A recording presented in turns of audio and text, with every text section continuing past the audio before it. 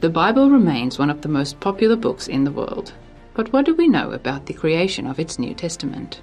In this podcast series, Archbishop Mark Coleridge, the leader of the Archdiocese of Brisbane, Australia, and a doctor of sacred scripture, focuses on the extraordinary story behind the New Testament. We hope you enjoy the words that make the world. So welcome back to this exploration of how the New Testament took shape, these words that made the world. Last time we looked at the first of the four Gospels, asking the question, why did Christianity turn to story? And we saw that it was obeying the deepest impulses of the Bible in doing so. And it was to meet the dramatic need of the church in Rome at the time of the Neronic persecutions in the mid-60s. Now, the question therefore is, why did we need more Gospels? Because if the Gospel of Mark was as powerful as I have suggested, surely it was enough. But in time, the church came to see that there were new and dramatic needs that needed a different kind of response, drawing upon the very potent biblical resource of story, but doing so in a different time and circumstance to meet a different human and pastoral need. So again, I stress that these stories, the Gospels, are not ivory tower texts written in a kind of vacuum, that they are written in the midst of the life of communities that are asking the deepest questions and facing the direst needs. Now, the other two Gospels that form what we call the synoptic tradition are Matthew and Luke. Now, the word synoptic means they see with the same eye, synopsis from the Greek. So Matthew, Mark and Luke are often called the synoptic Gospels. They see with the same eye. Now, that they draw upon the same traditions is certain, but it's a bit misleading to say that they see with the same eye, because in fact, these are not biographies of Jesus. They are interpretations of Jesus to meet a particular need at a particular time. And each of them is quite different, one from the other. So Matthew, Mark and Luke are quite different interpretations or portraits of Jesus Christ crucified and risen. And keep in mind, just by the way, that nothing in the Gospels is pre-Easter. Even though the story is told in that way, the whole story, all of the Gospel, is in fact told in the light of Easter. So nothing in the Gospels, in fact, is pre-Easter. Now, when I talk about a portrait of Jesus, I'm thinking, well, if four different painters came into the room and painted your portrait or mine, they certainly wouldn't come up with identical depictions. In other words, a good painting, at least, is not just a depiction, it's an interpretation of the person. So those four portraits would be, in fact, quite different. Seeing me or you from a different angle, and in a different light, from a different perspective. Now, it's exactly the same with Matthew, Mark and Luke, that they are different interpretations and often quite different interpretations. I think, for instance, of the way Mark depicts Jesus dying on the cross, shrouded in darkness and shrieking, my God, why have you abandoned me? And Luke has Jesus, a paragon of composure, saying, Father, forgive them, for they know not what they do, this sort of thing. So the two interpretations of the death of Jesus that you find in the Gospel of Mark and the Gospel of Luke could hardly be more different. But they are interpreting the same fact or phenomenon. See, the Bible doesn't say the facts, the whole facts, and nothing but the facts. It deals with the facts, but it's more interested in what the facts mean. In other words, with interpretation. And that's what you get in these stories that we call the Gospels. Now, to understand the vastly changed circumstance that will produce the Gospel of Matthew and Luke, you have to understand the importance of what happened in 70 AD or BCE. CE, I should say, the Common Era, AD or CE, the year 70 of the first century. In that year, you had the devastating destruction of Jerusalem that came as a kind of climax of what was called the Jewish War. The Jewish War began in 66 and concluded kind of with the destruction of Jerusalem in 70, although there was some resistance that lingered on until 72 or 73, usually associated with the fortress at Masada. Now, the Jewish war for the Roman Empire and its army was the same kind of embarrassment or even humiliation that the Vietnam War, became for America, the US.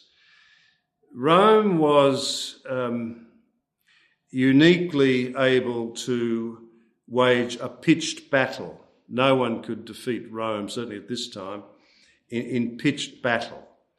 But what the Jewish War was not a pitched battle, again like Vietnam. It was guerrilla warfare.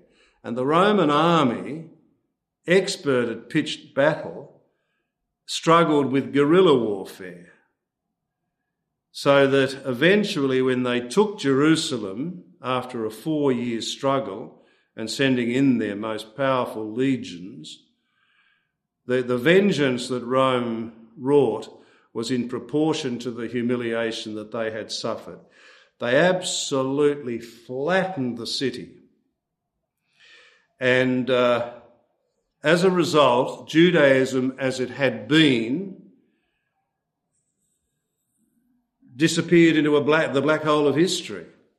And the question was, would anything survive of Judaism? In fact, it did survive in the most extraordinary way, and I'll come to that in a minute. But it was also a catastrophe for the primitive church. Because, you see, the mother church in the early days had unquestionably been the church in Jerusalem.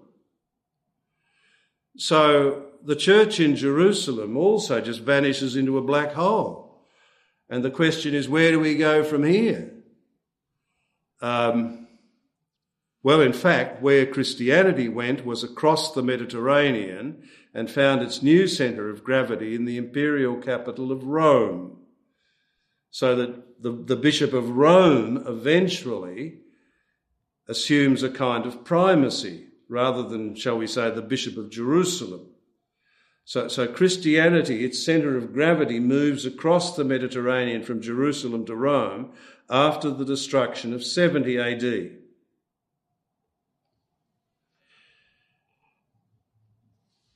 The question of the survival of Judaism also became the question of the survival of Christianity. Keeping in mind that many had regarded Christianity as just another Jewish messianic sect. And one of the crucial questions of the early church, and you see this classically in Paul's letters, is the question, is Christianity just another Jewish messianic sect, part of the synagogue therefore, or is it some deeply related but distinct intervention of God, so that the church is born from the synagogue but not part of it? The umbilical cord, as it were, has been cut. Now, Paul comes very early to that understanding of the church, not as part of Judaism, but as something born from the womb of Judaism, but something quite distinct. And that sense will ground his mission to the Gentiles. So Christianity becomes increasingly a Gentile church. because it understands itself not as part of Judaism, but as born from Judaism, as a distinct intervention of God, expanding the kind of universality that includes all people in the embrace of God's mercy, not just the Jewish people.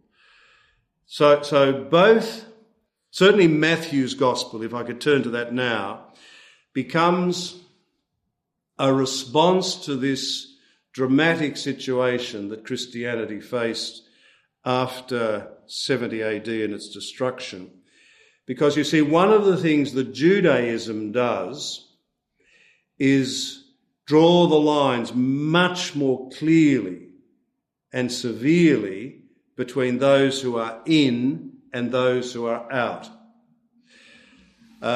The only elements that really survived within Judaism that could assume leadership were, interestingly, some of the Pharisees. So Pharisaic Judaism becomes dominant after the destruction because other groups within Judaism that had assumed leadership, some of them we meet in the New Testament, like the Sadducees, the old priestly aristocracy, and so on, they had simply vanished. So Pharisaic Judaism takes control, takes charge, and eventually gives birth to the extraordinary phenomenon that will become Rabbinic Judaism, which begins a great historic arc, really in many ways down to the Holocaust in the last century. So where the question of survival was at the heart of Judaism, you look back now and you think it was an astonishing feat to create Rabbinic Judaism out of the rubble of destruction. There's something quite marvellous and majestic even about what was achieved from such a desperate situation. Now, the question, many of those early Jewish Christians, and Matthew's is a very Jewish Christian gospel, by the way, many of them were both Jewish and Christian. They saw no contradiction in that. They understood their Christianity as a fulfilment of their Jewish identity, not as an abolition of it. So they, in other words, to put it a bit crudely, they went to the synagogue on Saturday and to church on Sunday, and they saw no problem with that. Now, however, after the destruction, once Judaism decides for its own survival that it needs to be much clearer about who's in and who's out and start drawing lines as to who's in and who's out, some of these Jewish Christians found themselves being, as it were, expelled from the synagogue. In other words, what was being said is you can't be both. You can't come to the synagogue on Saturday and go to the church on Sunday. You've got to choose between the two. You're with us or you're with them. Now, this, to call it an expulsion from the synagogue that went on, created a crisis, because it was within Judaism that these Jewish Christians had encountered the crucified and risen Christ, who himself was Jewish. So once they're driven out of the synagogue, where do they go? And how do they hear the voice of Jesus? Or do they leave Jesus in the synagogue? So the whole question of survival and identity becomes very pressing for the Christian community, wherever it is, in this period. And I'm talking in the mid-80s probably. So some years, but not many years, after the destruction of 70, as the effects and the consequences really start to take effect. Now, what Matthew decides to do to meet this, and again, we call him Matthew, but it's anonymous, the text as we have it. But what Matthew does is he takes the Gospel of Mark, that he knew Mark's Gospel is certain. So you've got to imagine him sitting down at his desk, or whatever it was, and on the desk he has a number of resources, one of which is the Gospel of Mark. There would be other collections of sayings and other records of various traditions that had been floating around, because this is now 50 years after the death and resurrection of Jesus. That's quite a long time. And then with that catastrophic event, the watershed event of the destruction in 70 AD. So he sits down with his raw materials, as it were. He reads the Gospel of Mark and he thinks, well, this is crucially important, but it's not quite adequate to meet the needs of now. So what he does is he takes the story of Mark. He respects the storyline. And he picks up his scalpel, as it were, and he makes incisions in the storyline of Mark. And into those gaps that he creates with the incisions, he inserts long speeches of Jesus. Jesus talks much more in Matthew's Gospel than he does in Mark. So you have, for instance, the most famous of these discourses, as they're called, or speeches, that Matthew inserts into the storyline of Mark is the Sermon on the Mount. Chapters 5 to 7, one of the most famous texts in the Bible, certainly the New Testament. So the Sermon on the Mount, but then later you have the mission discourse in chapters 9 to 11, more or less. You have the church discourse in chapter 18. You have the eschatological discourse in chapters 24 to 25. So these are speeches of Jesus. So the question was, how do we now hear the voice of Jesus? Who speaks with the unique authority that attaches to his voice? The voice we first heard in the synagogue. Matthew says, you want to hear the voice of Jesus? You want to encounter the unique authority that attaches to his voice? Then enter the world of my story and listen to his voice. In other words, the claim of this gospel and of any of the gospels is when you walk into the world that is created by an author, you actually encounter Jesus Christ, who's not once upon a time, but he's here and now. In that sense, there's a quasi-sacramental understanding of the text of the story, that it actually contains the real Jesus. This is not a fictional Jesus or a fantasy Jesus. You walk into this story world that is being created by Matthew in this case, and listen with the ear of faith. You will hear the voice of Jesus himself every bit as much as those who heard the original Sermon on the Mount up in Galilee. And you see, we still read these texts now in that same belief, that it's not once upon a time stuff we're hearing, that this is the voice of Jesus himself here and now. So in that sense, we may be, for Matthew's community, we may be booted out of the synagogue, but we're not cut off from the voice who is the fulfillment of Mosaic authority. You want to hear the fullness of Mosaic authority. Don't think you've left it behind in the synagogue. The fullness of Mosaic authority is encountered in the voice of Jesus.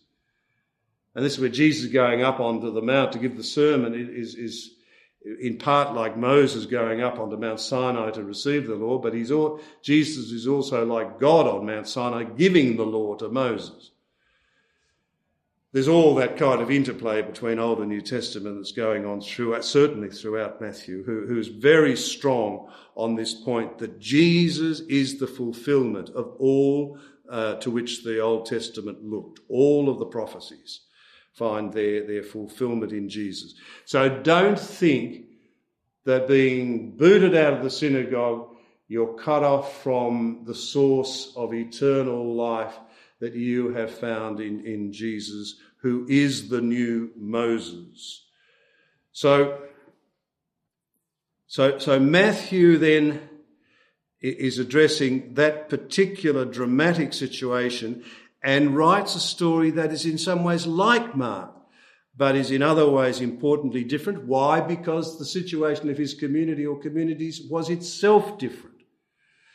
And again, The church in various parts of the Mediterranean and eventually throughout the whole world decided that in this story that Matthew has told, we hear the voice of Christ himself.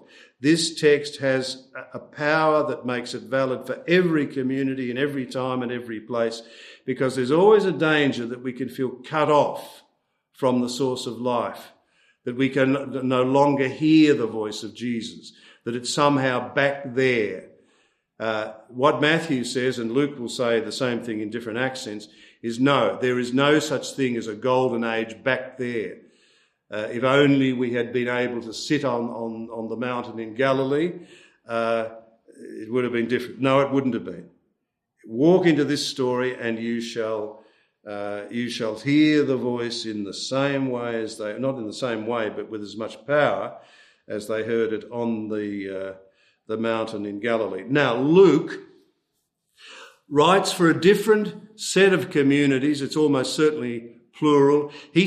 Matthew seems to write for a Jewish Christian community. Luke is writing, it seems, more for perhaps Gentile Christian communities, but in a way that draws Judaism and Gentile culture together in the most extraordinary way. I did my doctoral work on Luke's Gospel, and the more I came to know Luke, and doing a doctoral thesis on a text, you become, it's almost like being married to the author. You come so close to the author, you wonder, who are you, Luke, this anonymous person we call Luke? And all I could decide after years of working with his text was he was either a Gentile, a non-Jew who knew Judaism intimately, or he was a Jew who had Hellenistic or Gentile culture in his bones. Take your pick.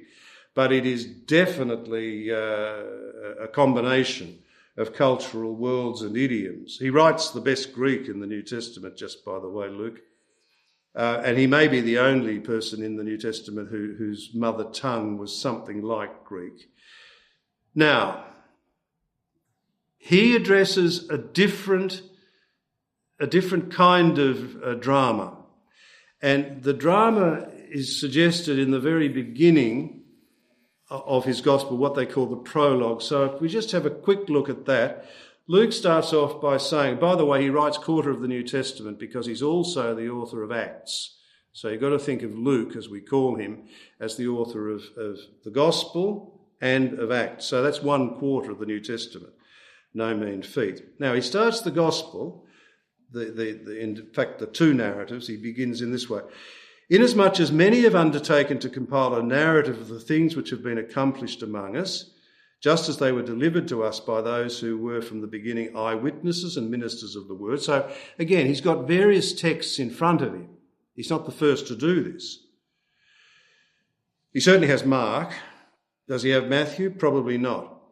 He says then, it seemed good to me also, having followed all things closely for some time past, so he's been working at this, to write an orderly account for you, most excellent Theophilus, that you may know the well-foundedness of the things that you have been taught. Now, I'm going to repeat that last line because it's the key. That you may know the well-foundedness of the things that you have been taught. Now, what does this imply? We don't know who Theophilus is, just by the way. In fact, it's you, it's me, if we read or hear this gospel now. So don't bust yourself trying to work out who Theophilus is. It's the reader. Now, Theophilus is not a beginner. He has been catechized. He's been taught. He's been informed of various things. But it seems he's not sure at this point how well-founded those things are. And he needs to be reassured of the well-foundedness of the things that he has been taught. Now, what has he been taught? Jesus Christ was born as God with us. Jesus Christ was crucified on Calvary. Jesus Christ was raised from the dead and is here among us here and now where 2 or 3 are gathered in his name. I mean, that they're the bare bones, the kerygma that he has been taught. Now, clearly, Theophilus, in other words, the communities for whom Luke is writing, he needs reassurance. He's not too sure. He's lost momentum, as it were. And what comes with that loss of momentum, that loss of assurance, is a loss of the kind of energy required for mission. Now remember that the gospel will be succeeded by the Acts of the Apostles, which will tell a great story of mission. But the kind of mission recounted in Acts requires a particular kind of energy. And if you're not too sure about what you've been taught, you're not going to have that kind of energy. So again, what's at stake here is the power, or the success even, of the Christian mission. Is this community, or are these communities losing the kind of energy required for mission because they are no longer convinced, or no longer as sure as they need to be about the fundamental things that they have been taught? Now, in this sense, the whole of Luke's gospel can be understood as a kind of seminary, if I could call it that, for mission. And the punchline, and we'll return to this in the next podcast, but the punchline comes at the end of Luke's gospel, where Jesus, risen from the dead, says, and so it is written that the Christ should suffer and on the third day rise from the dead, and that repentance and forgiveness of sins should be preached in his name to all nations, beginning from Jerusalem. You are witnesses of these things. Now there's the punchline. You are witnesses. What does it require? What does it mean to be a witness? So that Theophilus and the communities for whom Luke is writing, they need the kind of reassurance that Luke offers in order to become the kind of witnesses they are called to be, to have the kind of energy that the mission will require, the kind of energy that will be demonstrated spectacularly in the Acts of the Apostles. So a witness is someone who has seen and or heard something and can therefore speak of it. What Luke intends to do in this gospel, as we shall see more clearly, is to help the reader or his communities to see in a new way. But that, in order to see with the open eye, they will have to listen in a new way. They'll have to listen to the voice of Jesus in order to see him more deeply and clearly. And how will they listen to the voice of Jesus? Luke says, enter the world that I create in my story.